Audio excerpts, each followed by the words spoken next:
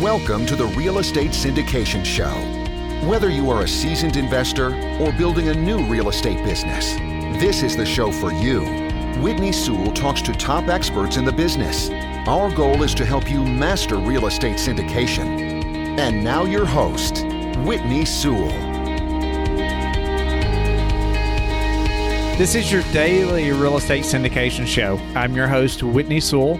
Today, our guest is Jeff Lerman. Thanks for being on the show again, Jeff. Thank you for having me. Jeff was on show WS375, and where we covered many things about this thing, a lot of people call JV and what that is. And so I would encourage you to go back and listen to that show if you don't know what that is, just by hearing that. But it's joint venture, and we really talked about the differences in joint venture versus syndication and why you might use a joint venture versus a syndication, and so or type of structure. So Jeff laid out many things there that are very important, and we're going to cover some of those initially in the show, and then we're going to move on to some other terms and some other things that need to be in that joint venture agreement that are very important for you to know. But a little about Jeff quickly. He has established a nationwide reputation as the real estate investor's lawyer.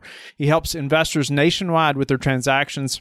Clients tell him that what sets him apart from other real estate lawyers is that Jeff is also an investor, and he uses his investing experience to provide more practical, creative, and effective solutions. And so I think that's a great quality about an attorney that's on your team as well, is that they are also an investor. And when you're vetting an attorney or CPA or whoever that teammate may be, that's something I'm going to ask, like, well, do you invest in real estate? What's your experience? And I think that's an important piece that Jeff brings to the table here. And but Jeff, thank you again, and I'm looking forward to getting into this topic and some of these terms and this agreement that we need to be thinking about. But before we do that, let's recap just a little bit, and like, why is this important for investors to know just about JVing? Why is this so important? So and again, of course, we're going to capsulize this and not go through everything all over again. This is just to tee it up.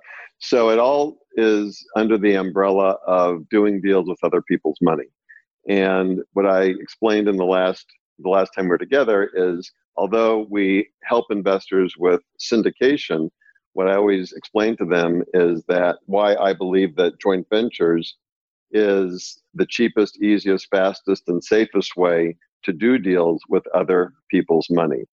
And the reason is because what a joint venture means is that, like, if you and I want to do a deal together, and if both of us are actively engaged in the management of that deal, and if we're both equally sophisticated in terms of real estate, generally speaking, and if neither one of us is relying on the efforts of the other to make a profit, it really is a collaborative thing. Is to break it down, it's as simple as, hey, if you and I are buddies and we're driving down the street, say, hey, that looks like an interesting building. You guys want to buy it?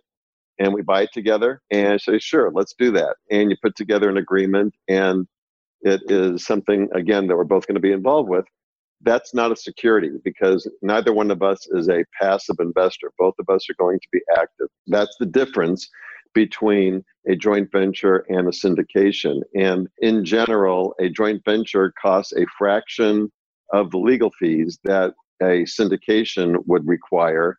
And it is a simpler set of documents, and it is, in my opinion, the faster way to do deals, because it's having a conversation with an ongoing relationship with one or two or three joint venture partners instead of multiple investors that you would have in a syndication. So that was why I thought that this was an alternative to syndication that your listeners need to know about, need to understand, and at least consider it the next time they need a deal. And actually, don't wait until you actually have a deal under contract before you start trying to find a joint venture partner.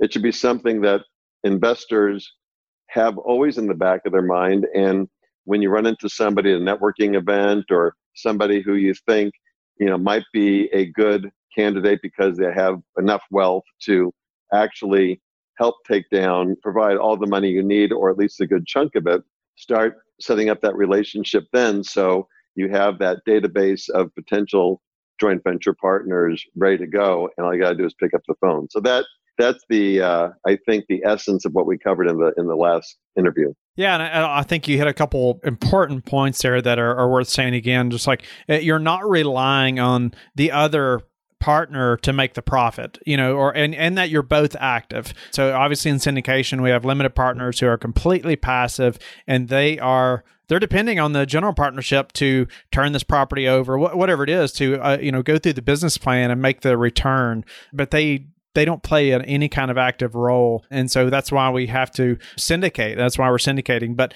this is such an important topic. So, because it may not always be necessary. And that's why, I want the listeners to know about this as well. And it's such an important topic. But, going into thinking about joint ventures and what type of documents do these partners, what are we going to use as far as, partners and to set up this agreement? I want to answer that, but I also want to add one more thing to that last point, which is your primary need does not have to be that you need money for your deal in order for a joint venture to make sense. As a matter of fact, and there was an article in the Wall Street Journal that was talking about how family offices being defined, at least in the journal, as a multi-generation, ultra high net worth family that invests in real estate.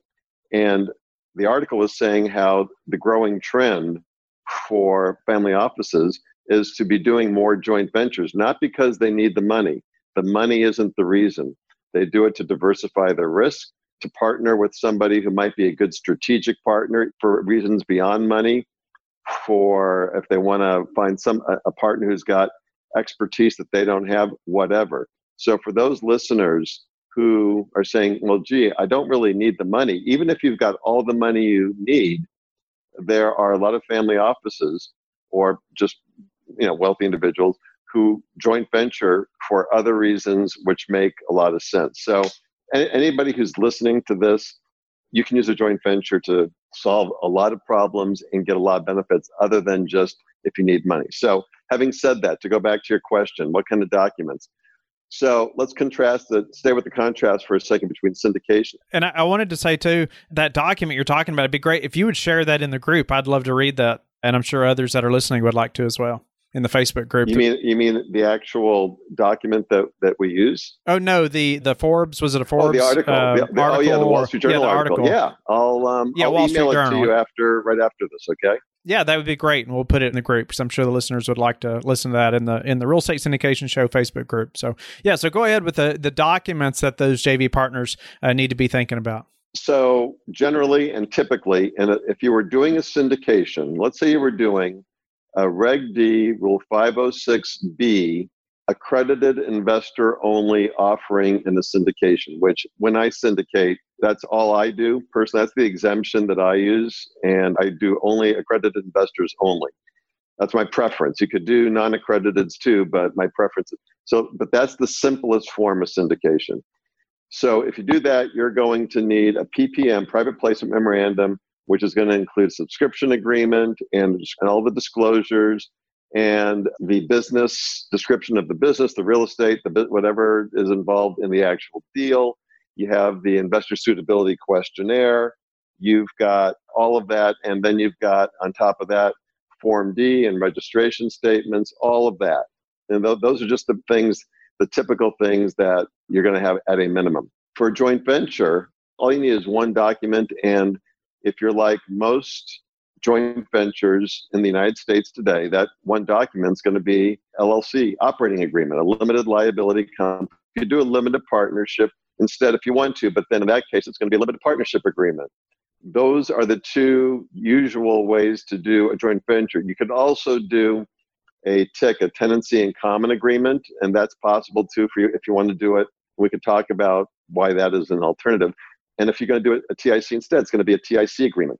So, but it's only one document, not all those other documents. You don't have to worry about, you can do a joint venture with a non-accredited investor. You can do a joint venture. You don't have to worry about all the other things that I just listed before.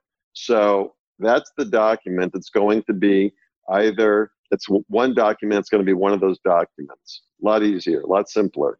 Yeah. That would be very simple, or much more simple if this makes sense for the type of deal and how you're partnering with somebody. But there's got to be terms in this agreement, right? And how do we reach the best terms, with a partner or with the JV partner? How do we discuss those to reach the best terms for everybody? Great question. So at the end of our time here together, I'm going to tell your listeners how they can get a much more detailed answer to that question in writing for free that I prepared. We don't have enough time for me to go through. I have an ebook called 17 Steps to a Successful Joint Venture.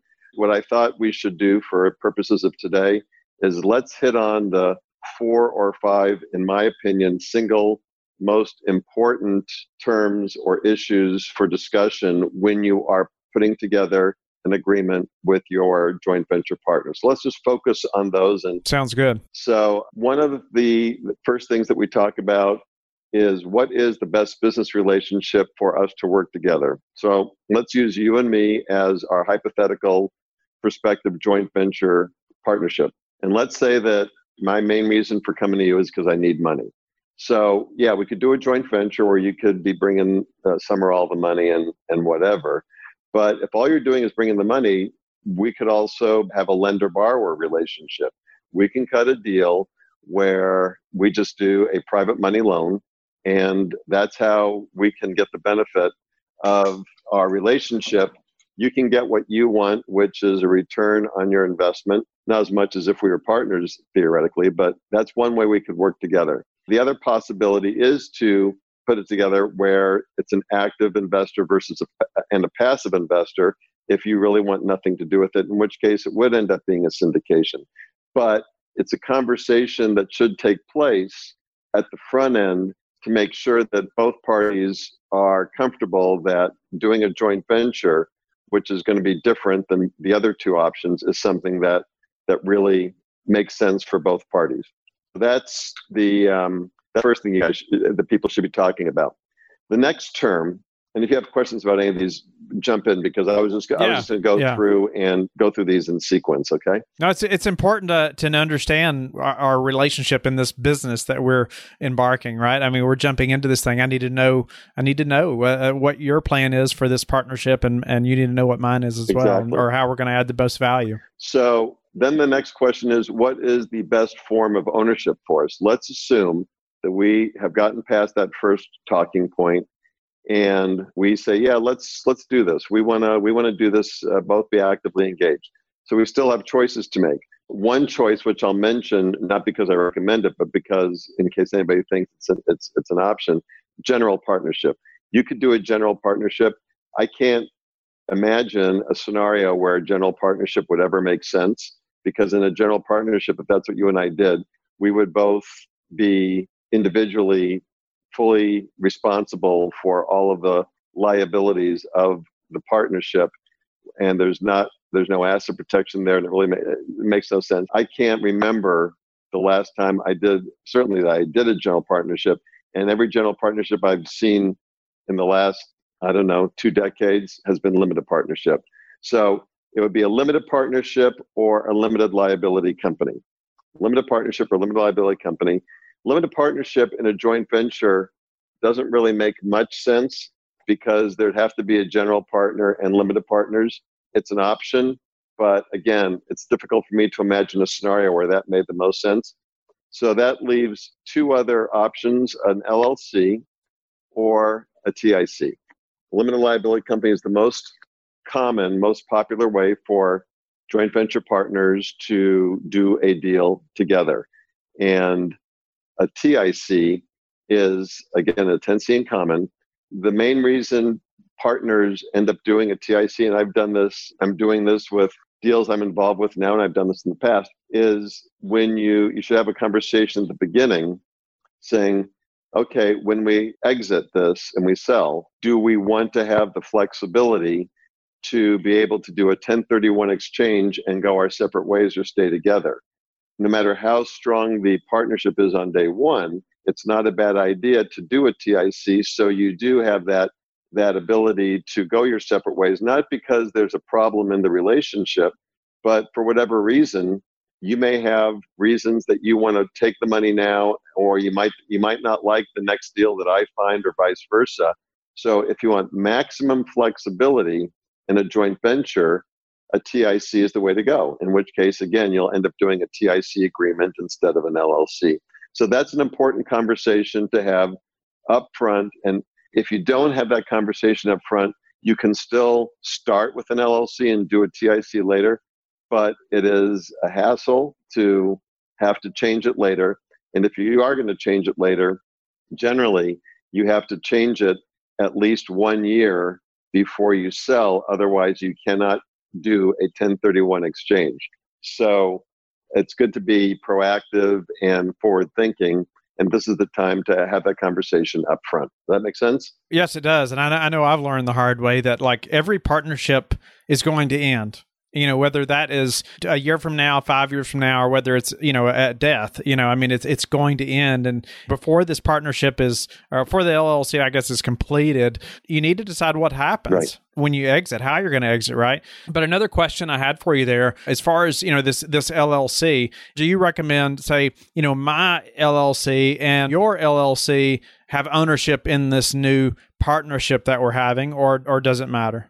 Should it just be me and you personally own this entity, or should we have our own personal entities that own this entity that we're forming together? You can do it either way. It really boils down to asset protection, and that was my next point. That if you are considering a TIC, you still have the asset protection issue, and so you can do it one of two ways. Well, I'll tell you the way that I would do it.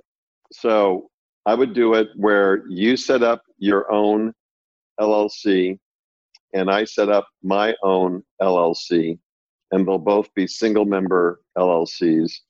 And then together, and then we form another LLC where those two LLCs can both, although actually if you're doing it if you want to do for a true 1031 exchange, you really have to just keep them separate. So it'll be your LLC and my LLC, and then we'll have a TIC agreement where our two LLCs are parties to that. So that's the way to do it. If your main objective is to keep that flexibility to go your separate ways in a 1031 at the end. Okay, so if we were going to do a 1031, we could have our own entities, but then those entities are going to do a TIC, so that way we can do a 1031 later. Right. And so, but you do need to have an entity in order for you to have asset protection. So you don't want to go into a TIC in your individual capacity. Okay. So the next question is, who will be doing what in the deal? One of the biggest, I do transactions as well as litigation. And one of the biggest disputes, so we handle partner disputes, and we've handled our fair share. And partner disputes, everybody wants to avoid disputes in general, but you especially want to avoid partner disputes just because when it comes to real estate, they tend to be more complicated and expensive to resolve, just by the very nature of the fact that it's a venture involving real estate. And if we're talking commercial real estate, the dollars involved are high. And so the litigation costs tend to be high. So what you want to do is you want to manage the partners' expectations from each other. That is one of the biggest causes of disputes.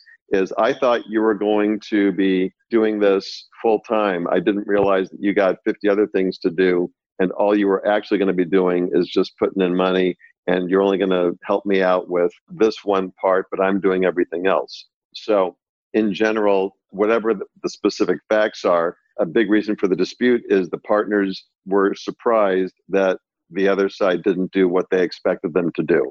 And so that's a really important to have that conversation. In that connection, details and specifics are critical.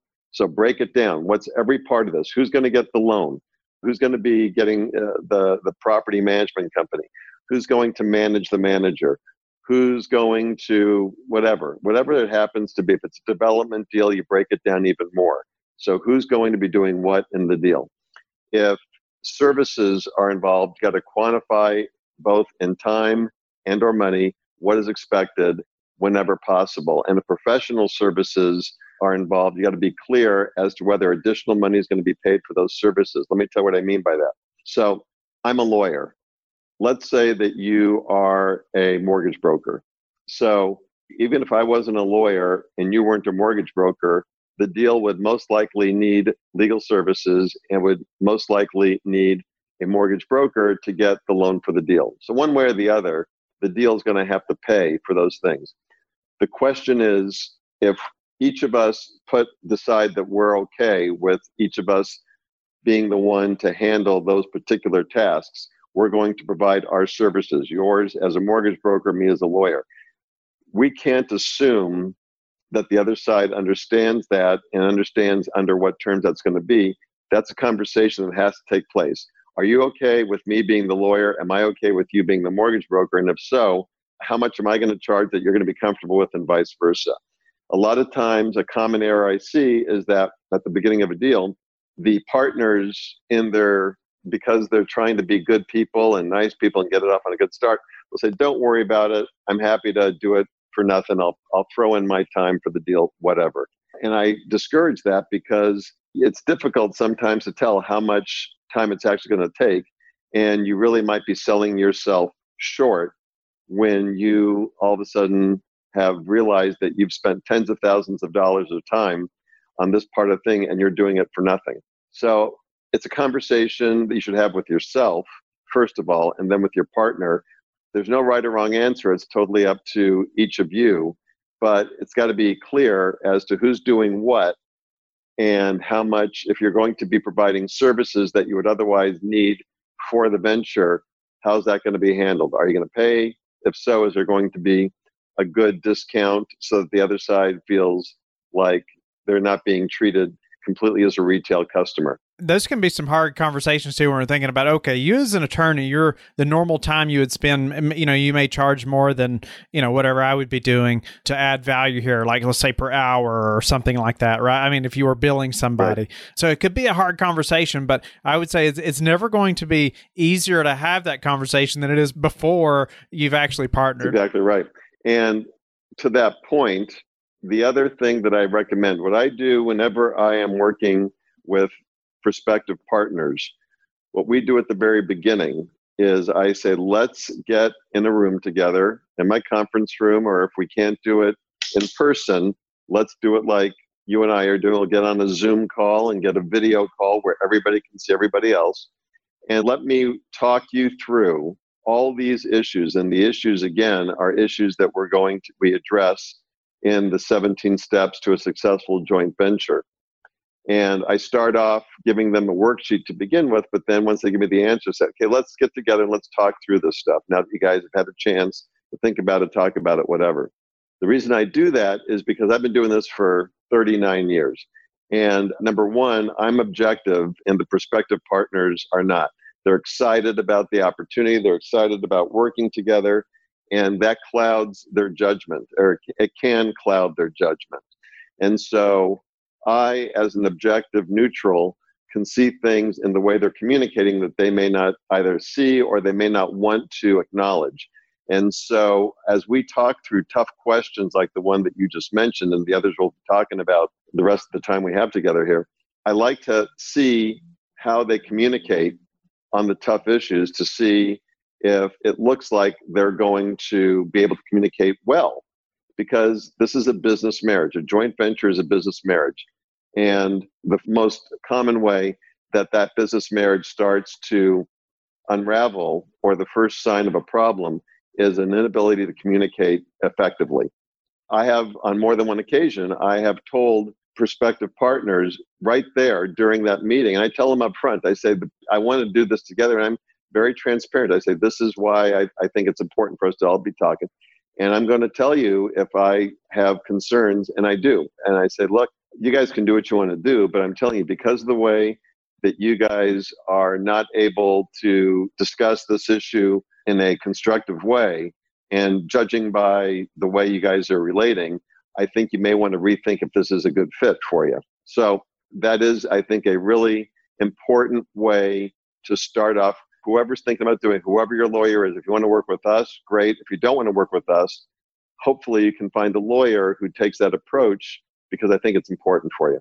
Very important. Yeah, there's some just great points, and like I said, I've learned the hard way before. That and these things just seem so relevant to doing this any type of deal, really. Even if it's syndication, there's things you hope that we talk about before we actually go into this partnership. Before we run out of time, Jeff, I'd love to know some more of the just important terms that the listeners need to make sure that we address in that agreement when we're doing this joint venture. Okay, tell me how much more time we have, and I'll be able to tailor my comments appropriately. Yeah, probably about 3 to 4 minutes, something like that. Let's go through it quickly then. The next really important point is cash calls if you need more money. Okay, super important point. I'm never ceased to be amazed about how many times I'll see an operating agreement where that issue is not addressed. So you got to talk about it. It's a multi-layered issue.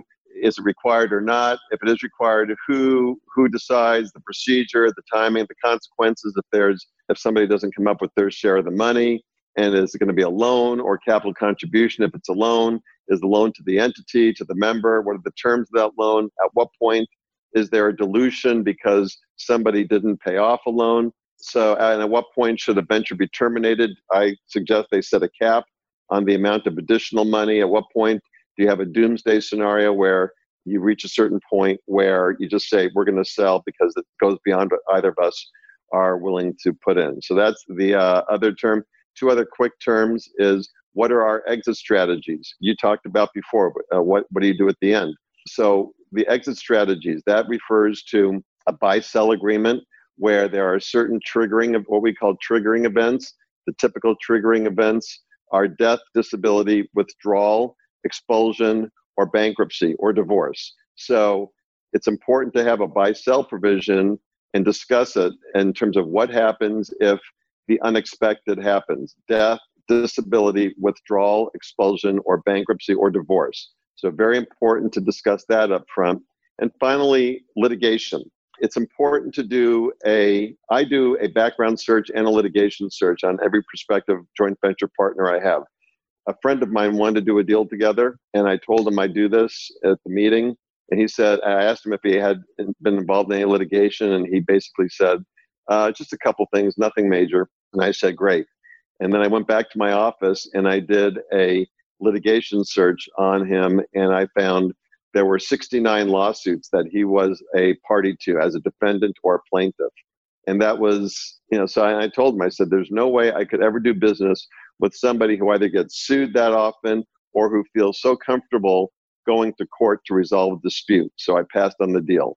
And those, at a minimum, are the most important issues that need to be discussed and agreed upon in an agreement. That's a great example there as well. Like, would you have had any idea about that if you hadn't done that background check? Absolutely not. Wow. Honestly, you can do that kind of litigation search depending on what county and what state you're in. I did it in less than 5 minutes, and it didn't cost me a penny. Wow. Great information. Unfortunately, Jeff, we are out of time, but I know you were just on show 335. Again, I encourage listeners to go back and listen to that, where we talked about, Jeff really laid out the differences in JV or joint venture versus syndication, and why you should consider a joint venture sometimes versus syndication. So I encourage you to go back and listen to that. I encourage you to reach out to Jeff. But before we close it up, tell him again how you like to give back, and then tell him how they can get in touch with you. Yes. Okay. So first of all, our website is just who you are.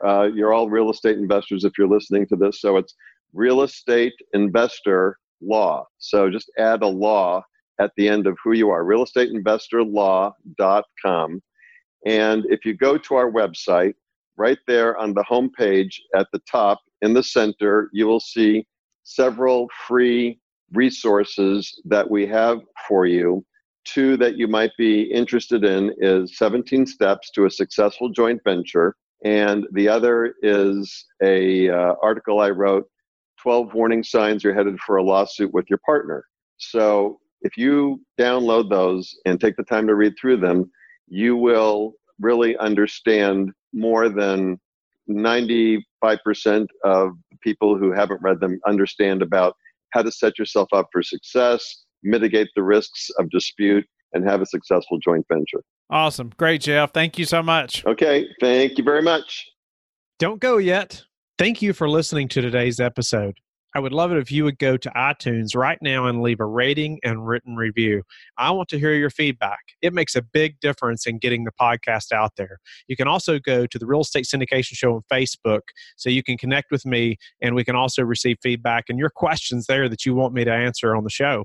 Subscribe too so you can get the latest episodes. Lastly, I want to keep you updated. So head over to lifebridgecapital.com and sign up for the newsletter. If you're interested in partnering with me, sign up on the Contact Us page so you can talk to me directly. Have a blessed day, and I will talk to you tomorrow. Thank you for listening to the Real Estate Syndication Show, brought to you by LifeBridge Capital. LifeBridge Capital works with investors nationwide to invest in real estate, while also donating 50% of its profits to assist parents who are committing to adoption. LifeBridge Capital, making a difference, one investor and one child at a time. Connect online at www.lifebridgecapital.com for free material and videos to further your success.